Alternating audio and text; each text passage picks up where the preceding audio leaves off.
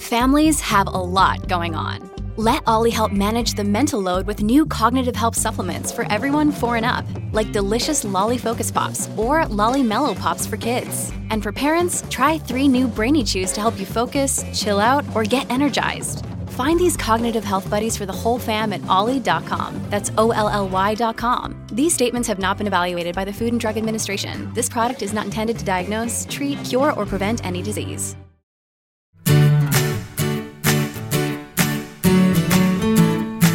Hey everybody, this is Phil Town. And this is Danielle Town. Welcome to the Invested Podcast, where we're figuring out investing. That's how we're doing it here, is we're figuring out investing.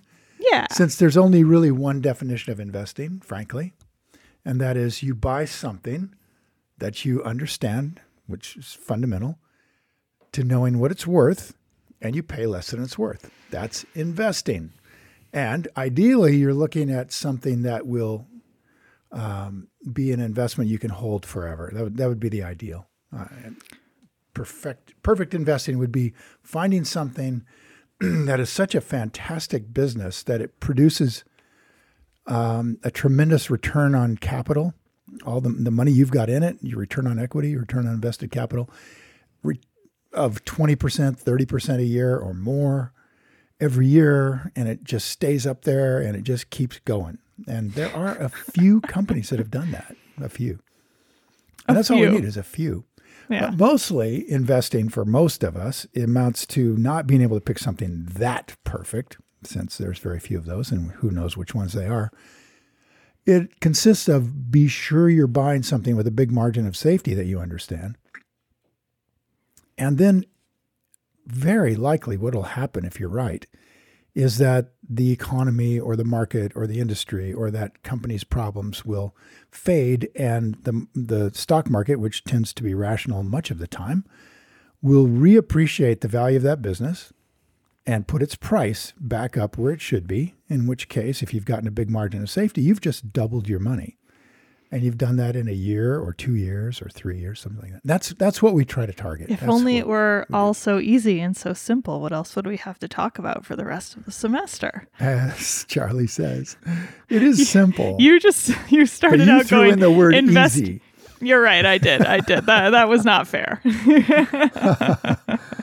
You started out with, we're just understanding investing. It's so simple. It is so simple. Yeah, it is simple. By God, it is simple. It is simple. So's the idea that, if you want to make a lot of money, buy low, sell high. That's simple. Well, Not easy. Yeah. Not so easy. We've got... Which is, by the way, why we focus on rule number 1, which we haven't spoken about for a little while. Well, there's 2 rules of investing, according to Warren Buffett. Rule number 1 is don't lose money. And rule number 2 is don't forget rule number 1. Yeah. So effectively, and this is what a lot of people fail to really understand on a deep level, is that really all you're doing is trying to prevent losing money when you're investing. That's your main, I would almost say your entire focus. You shouldn't, go ahead. Let's talk about that today in a very real way. Okay. Because I think we say that a lot, but thinking about that in all sorts of permutations is important. So we have a great question today from Oliver, who's a listener, and I'm just going to play it. Sound good? All right. We like your questions, you guys. Send them in to, where should they send them? Go to investedpodcast.com, which will forward you to my dad's website, which is Rule 1 Investing. And there on the podcast page, there's a spot where you can submit your audio question. So, we really enjoy getting them because frankly, I have a lot of the same questions as you guys, and it's really nice to hear it. And don't speak too longly when you're asking the question. This one's a little long, so okay. Chill yourself there while you listen. Right, here we go. Hi, Daniel and Phil. This is Oliver from Pittsburgh, Pennsylvania. First of all, I just want to say I'm a longtime fan. I bought the book Invested back in 2018, and it has benefited me tremendously. It's sort of becoming the key to the financial door for me that I was looking for. Through your book and your podcast, I learned about Buffett, and then I have always let her print out in binders sorted by years. I also found out about Ray Dalio. I got his book, Principle, and then that not only changed my views on finance, but also my views in life and work. And I find a lot of these principles that you mentioned in your book and podcast is also applicable to my life outside of finance. So I just want to say a big thank you. It is an understatement to say that your book and podcast has changed my life for the better. So my question to you guys is that with 2021 whereas in such a high PE ratio and everything in the market is so overvalued and the Shiller index and Buffett index so high, it's really hard for me to buy anything in the market with a margin of safety. And then with Ray Dalio recently saying don't cash is trash, and don't own bond, with the inflation on the horizon, I'm not sure what to do with my capital. I'm a small investor. I can't buy gold. I'm worried that all my cash is going to be eaten away by inflation. But I don't want them just sit in my saving account in my bank. So I was wondering if I can pick your brain, Phil and Daniel. What are some investing move I can do in 2021 with such a turbulent market as we see last week with, GameStop and all the market craziness. So I want to see what's you guys' take on this for small investor like me and many of your podcast listener. What are some investment strategy for 2021? Thank you. Thank you, Oliver.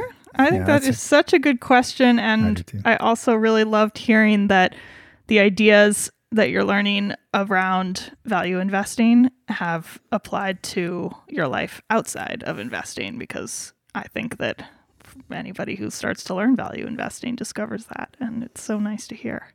I agree. I think that Li Lu, you should read everything that Li Lu ever writes or talks about. Phenomenal investor who is in the Rule 1 movement, if you will, who basically said that investing is about figuring out what you love, what you're passionate about, and then magnifying it. And it's so true. Like the values that you bring to investing will get magnified in your investments, and they'll get magnified in your life, and it changes everything. It really makes you a different person. Yeah. I think in a lot of ways, it makes you a better citizen and a better person. It's, what you put your focus on grows, and it's transformative. It was for me to put my focus on companies with great integrity, creating great products and services, and it changed the way I think about where I put my money in all sorts of contexts. So Oliver's question is, cash is trash, guys. What the heck? Basically. And hearing Ray Dalio say that inflation is coming, Ray Dalio is not the only one who's been saying that. We've all been hearing it. And just wondering what to do when the advice is don't buy bonds. He doesn't think he has enough money to buy gold. And stocks are at all-time highs by most metrics. So considering that interest rates are insanely low, and until that changes, one could probably expect the market to keep going up, what to do? And I think it's a great question. What to do when the market's up, you don't really see any other options, and you're holding cash, right? And cash may not hold its value, is what he's asking. Oh, cash will not hold its value. And that has been a problem now for, 40 years, easily 40 years. And you could really make a good case that it's been a problem since 1935, when the United States started devaluing the dollar. And it's been an unrelenting devaluation ever since. We've talked about that a little bit already. So I think it's instructive to kind of just look back and see, what did Buffett do? We get a little bracelet, WWB. And we look and see what happened. And it has to be a bracelet made by Borsheim's jewelry store. There you go. If they don't make that, they're missing out on a brand new opportunity. I just discovered something. I'm honestly, now this is after me being a total fan of this guy for 40 some years, and I'm rereading the letters. Okay, rereading. Yeah. And every time I reread these letters, and yes, you are too. It's super good. I always get something new out of it. And one of the things I got out of this was that Borsheim's, Mrs. B? Mm-hmm. Mrs. B with the Furniture Mart? Yeah. Okay, that's her daughter's business, Borsheim's. Oh, I haven't made it to that letter. Her son-in-law got into the jewelry business. And Buffett said, why not you can't make too much of a good thing, right? So he loves the family, loves the work ethic, and that family, I don't know if you've been into Borchards. We went in it together. And it's the most different jewelry store I've ever been in. It's phenomenally interesting to me. I mean, they pull out, maybe it was just because it was during the Berkshire meeting, but God, I mean, they got stuff. They got a lot of stuff, a huge inventory, which is one of the secrets, by the way, of both the Borsheimer and the Furniture Mart, is that they have gigantic inventory. They tell the truth about it, and they keep their prices lower than anybody in the country. And they just have one store. That's it. Come to us. We're not coming to you. So yeah, I think the reason they had all that stuff out was because it was Berkshire, and probably so. I wonder. It'd be interesting to go in there actually, not during that weekend, and we'll see if it is really different, and if they really have sales during the Berkshire weekend or not. I'm sure they do. Integrity, remember? Integrity. You can't say, it's like TJ Maxx always, or TJ, what's it called in the UK? TJ, I don't know, I forget. Anyway, it's called something similar in the UK. Discount stores. They always say like 25% down from, original price, but then they lie about the original price and mark it up. So coming back to trash. Coming back to Oliver, cash is trash. All right. And yet Warren Buffett today, we know, has over $150 billion in cash. So this seems contradictory. And it is to a certain degree, because Buffett also says he never tries to predict the market, has no idea, never will try to predict the market, where it's going and all this, which I find a little bit disingenuous, because he's been extremely good at predicting the market more than once by having a lot of money in cash when the market crumbles. And so I think it's not trying to predict the market so much as just not being able to find great companies at a great price. I think those things look the same. Yeah, they look the same. But what Oliver's asking is something we can actually find out about. What did Buffett do in other times when he's just been massively in cash? And there's he writes about it, I thought in the 1987 letter, but it might have been 86 or something, right in that time period. I haven't had a chance to go back and find it. But he talks about how how he basically invests in stocks, bonds, and he hasn't talked about bonds in a lot of years, but back then, stocks, bonds, and what he called workouts, or in other words, or arbitrage. He basically got around to calling it arbitrage. And his view was, in that time period, he doesn't really care which one it is. They're just going to go to the one that offers the best deal. Now, I want you to remember, 1987, bond returns in some cases were 15 to 17% a year in relatively low-risk bonds. In fact, the U.S. government 30-year Treasury bond hit 15% per year back in the mid-'80s. And at that point in time, good investors like Buffett were pretty much neutral on whether they wanted to be in the market or wanted to be in bonds. If they got a good deal on a corporate bond, they bought it. So much, much, much higher return than right now. Is what you're saying. Yeah. Like by 15 times, basically. Gigantically better returns. Right now, you can't really go to bonds, and no one would encourage you to do so, because they're very unlikely to go down further, although that can happen. They can go negative, but not a lot further. And very likely that they'll start. How does that inform what he does with cash? Okay, so remember now, there's basically these three places to put money: stocks, bonds. Well, cash would be the fourth. So stocks, bonds, or arbitrage. And Buffett described arbitrage as being a perfectly useful place to put the money when you have an edge. And the kind of arbitrage he was talking about is when company A decides to buy company B and form a merger. And what happens often is that company A will offer, let's just say the example he was using is $37 per share to the owners of company B. Okay. I think this is kind of how it works. So Company B, so basically Company B is going to sell for $37 a share being offered by Company A. And Company B at that moment is selling for $33 a share. Mm-hmm. Now, the reason Company B doesn't immediately go upon the approval of this deal by the board from $33 to $37 is because there is a catch. And the catch is government approval hasn't happened yet. The government can get involved here and claim monopoly problems and whatever. So there's issues, and the shareholders haven't yet completely gone along with the deal. So there's issues that could derail the deal. So there's a spread.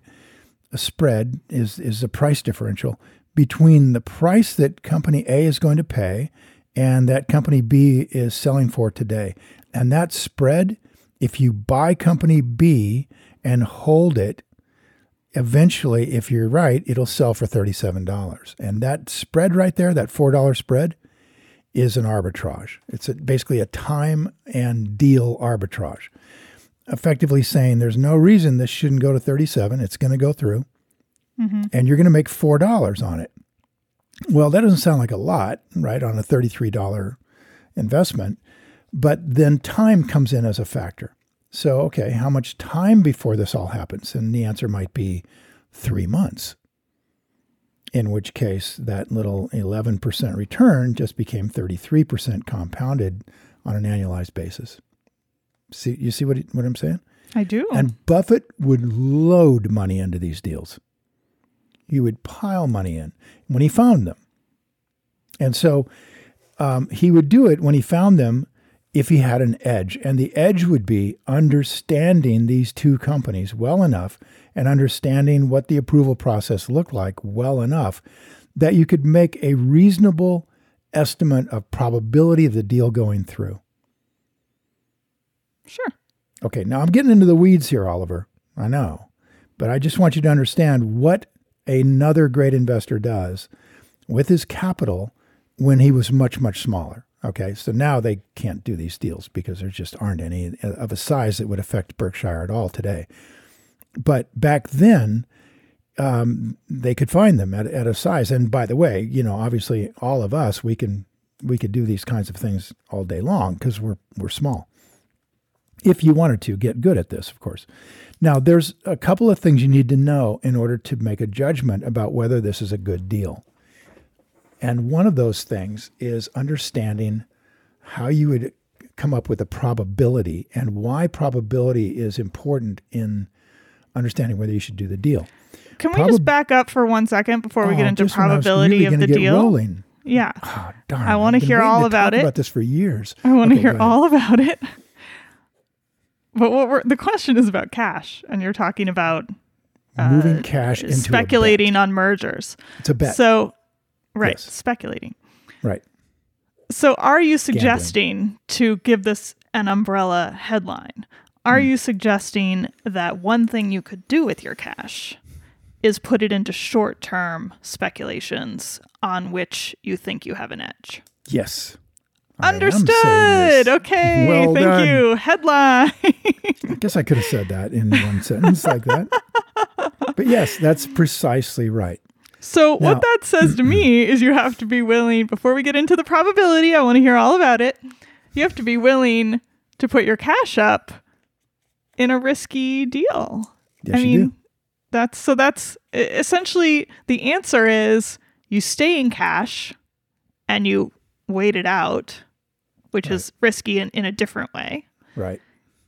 Or you try to alleviate the differential by making some shorter term speculations. That's right.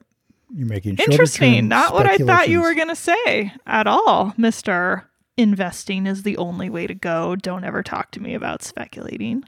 Well, when you're teaching somebody to drive, it's different. You teach them different things when they get better and better, right? Is one of those things. The fundamentals of driving are not correct. And it's just that this, you have to keep it simple when people are just starting to learn. And we've been doing this podcast for 5 years, and I think it's probably time we can expand a little into this area, because it is a fundamental to what we're doing in the markets right now. The markets have become really overpriced substantially by the standards that we would look at. And obviously, if interest rates are going to stay at 1% for our lifetimes, for your lifetimes, then the markets are not particularly overvalued right now, because there's such a massive, you can pay much more for a risk asset if a non-risk asset is only available at 1%. Than you can if a non-risk asset is available at 6%, right? So, by the way, imagine if a non-risk asset is available at 15%, what you're going to require the stock market to do. And of course, when that happens, the stock market is toast. People pull their money out because they can't see any way that a stock market could give you a risk return that would justify that.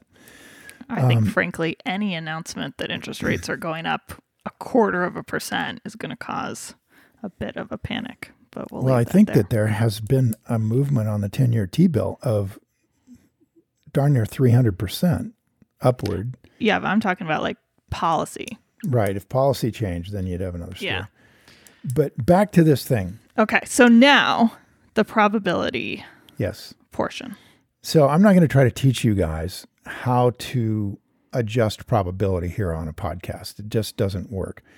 But let me just say that it's pretty straightforward. There are formulas that you use, which we teach during class, about how to discover the probability of a risk asset with a high degree of certainty. And that's the key to what Buffett was doing, is having a high degree of certainty around the probability. So right now, we've always wanted a high degree of certainty around the business that we buy. Okay, that is, this business is 100% certain to make money, and I'm about 100% certain that it will, okay, over a long period of time. Excuse me. But now we're going to have a high degree of certainty. I'm almost 100% certain that I've nailed the probability that this will work out as a 90% probability. That's a whole step removed, right? It's a whole nother thing. Now that we're trying to project what the likelihood of this gamble working out is. So what probability is just simply that, the likelihood that this gamble is going to work out well. And what we want is we want gambles that have a probability of 90% or better of working out. Ideally, 95%. The ones that we do on the last, I think, since we really started keeping good records on this stuff about the last 8 years, we've averaged about a 95% probability of success on these kinds of things. Now, we don't do, excuse me, we don't do a lot of merger, and this is called merger arbitrage, by the way. We don't do a lot of merger arbitrage, have done some in the past, and we may be doing more in the future as mergers continue to just skyrocket with these low interest rates. But mostly what we do are put type options on companies we want to buy, companies we'd like to own. Similarly to doing merger arbitrage on companies we really understand, often companies we want to own, and they're merging together. So that's I think that's about as far as I want to go with that. I'm sure that's going to generate a lot of questions, but the essence of it is it can be done with enormously high probability of success. When Buffett, and by the way, you don't do too many of these, you do a handful of ones you really understand, and you try to make sure you're not wrong.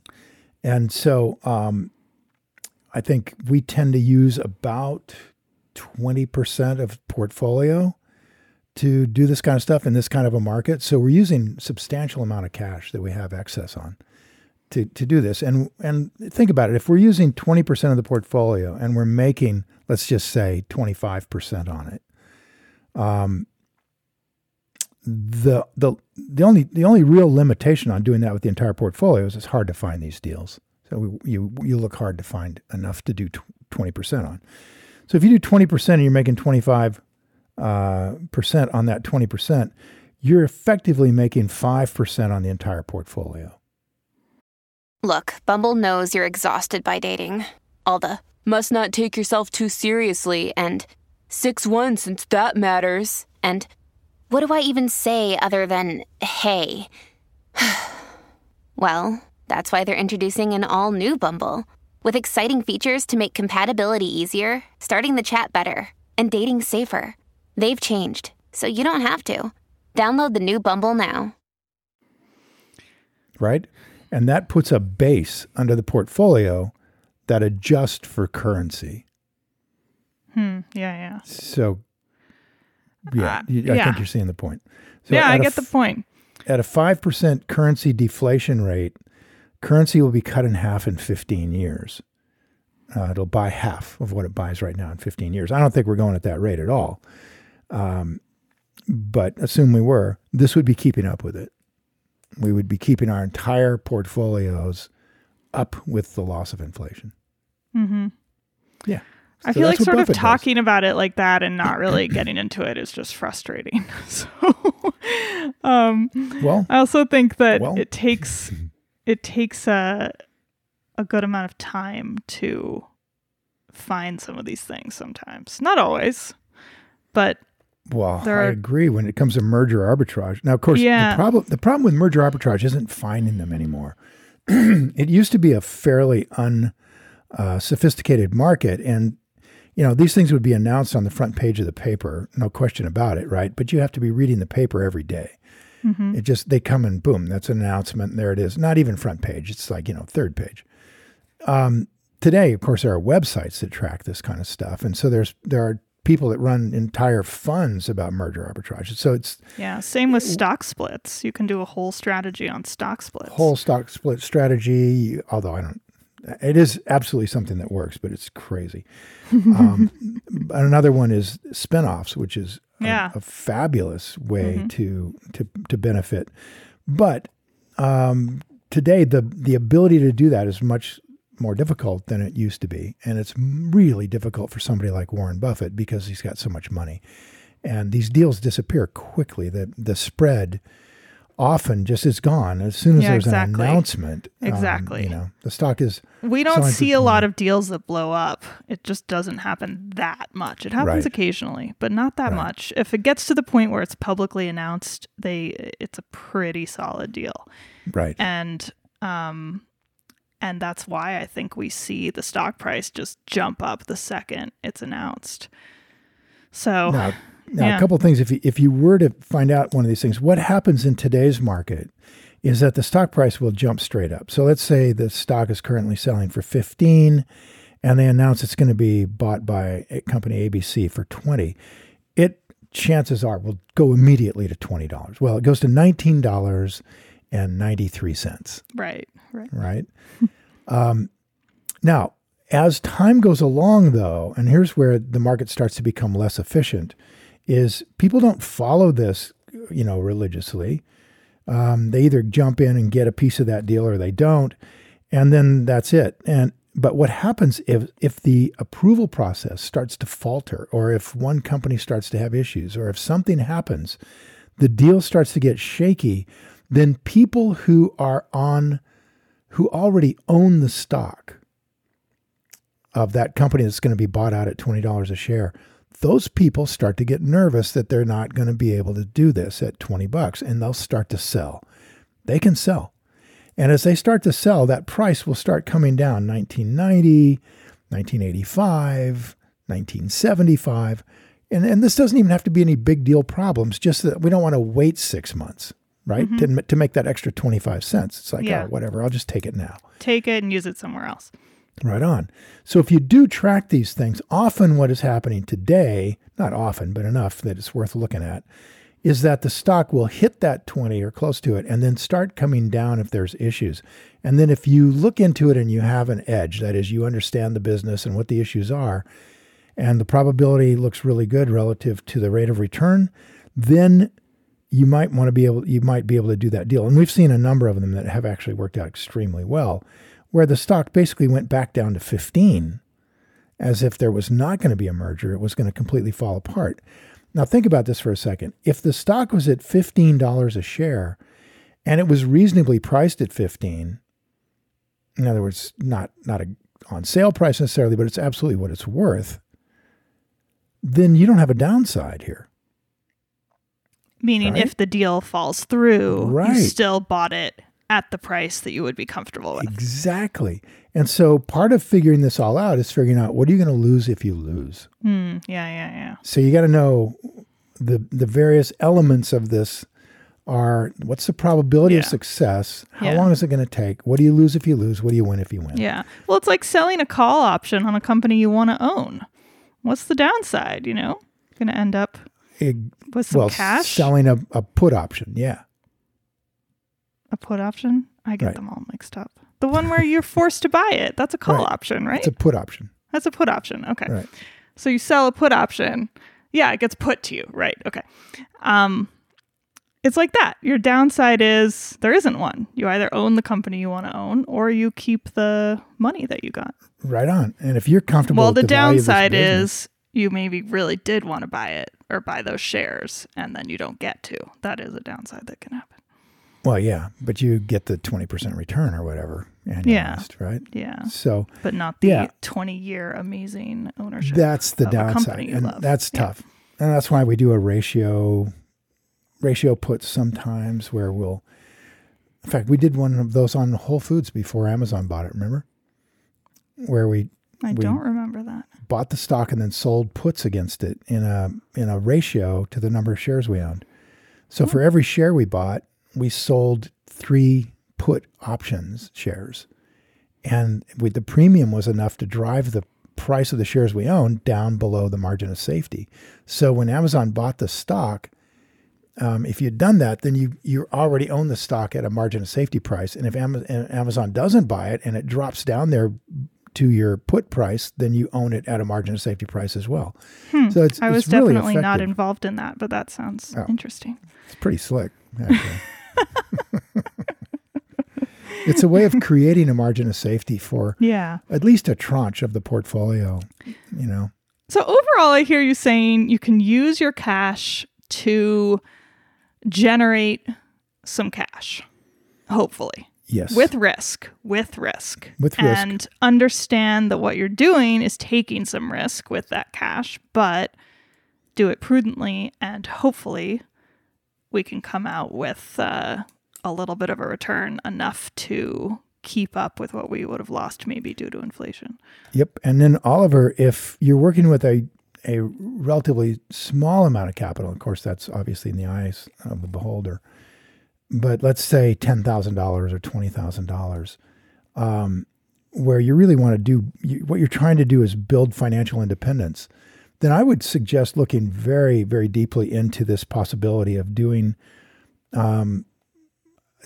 speculation with the brain, right? There's certain ways you can do this. You can speculate using put options and call options. There's certain ways you can do it using merger arbitrage that will provide a really decent rate of return for the entire portfolio. I mean, if you do this right, you even if you do have a problem and you lose it, let's just say you lost it, you're pretty, let's say you're 50 years old. I don't know. I have no idea. You sound like you're 25, but let's say you're 50 and you got $10,000. You're already broke, man. You're already broke.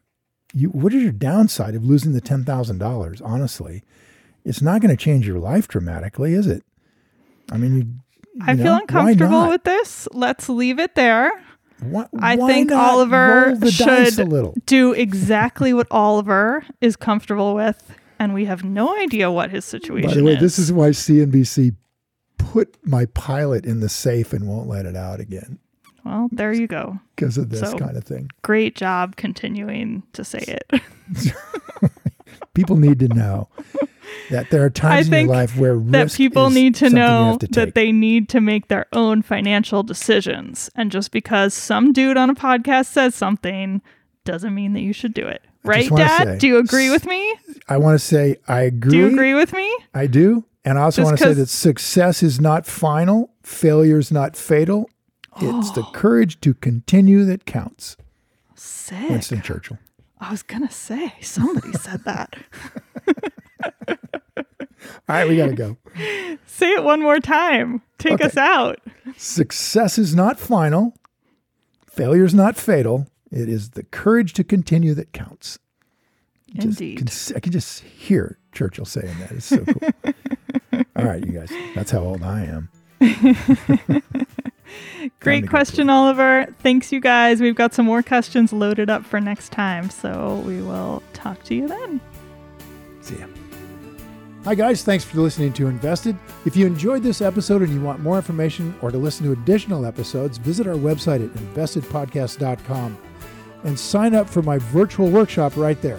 Spots are definitely limited for this event. I'm not kidding. They really are. They sell out very quickly. So everything discussed on this podcast, by the way, is either my opinion or it's Danielle's opinion. And really important, it's not to be taken as investing advice because I am not your financial advisor, nor have I considered your personal situation as your fiduciary. So remember that. You're on your own here. This podcast is for your entertainment and education only, and I really hope you enjoyed it.